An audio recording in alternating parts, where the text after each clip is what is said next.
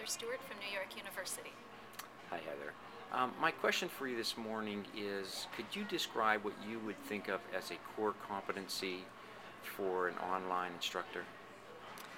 Sure. Well, I think there are many.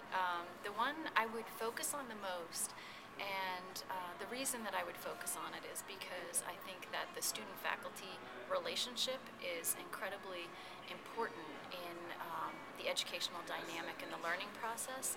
And so what I would focus on is rapid and rich feedback, going back to Chickering and Gamson's principles of good practice in undergraduate education. And so I think being able to provide that type of feedback in an online environment is something that's incredibly important and can easily be lost.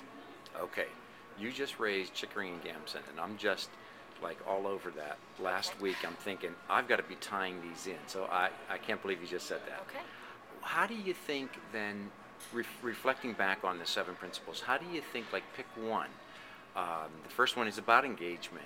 How do we do that in an online environment that might be different from what we do in a face-to-face?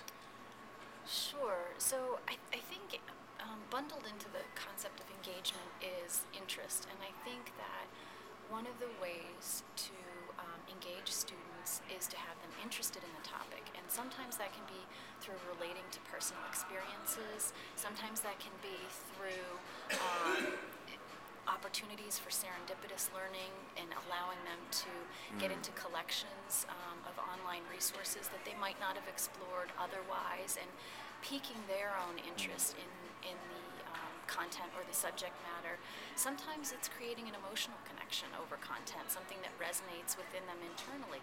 And there are ways to try to construct those types of interactions that would ultimately culminate in engagement and therefore learning through online media. Now, here's an odd question. Do you think we actually have more opportunity in the online environment to create that than we might in a face-to-face? I think that we do, because I think we have access to more resources.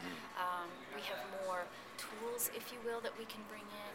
We can take ourselves virtually out to other places that we maybe can't if we're bound by walls and space and time.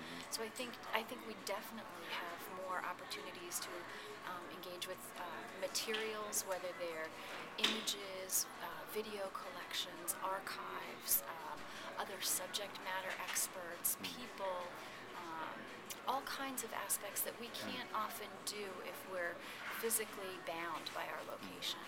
That's wonderful. Good deal. Thank you, Heather.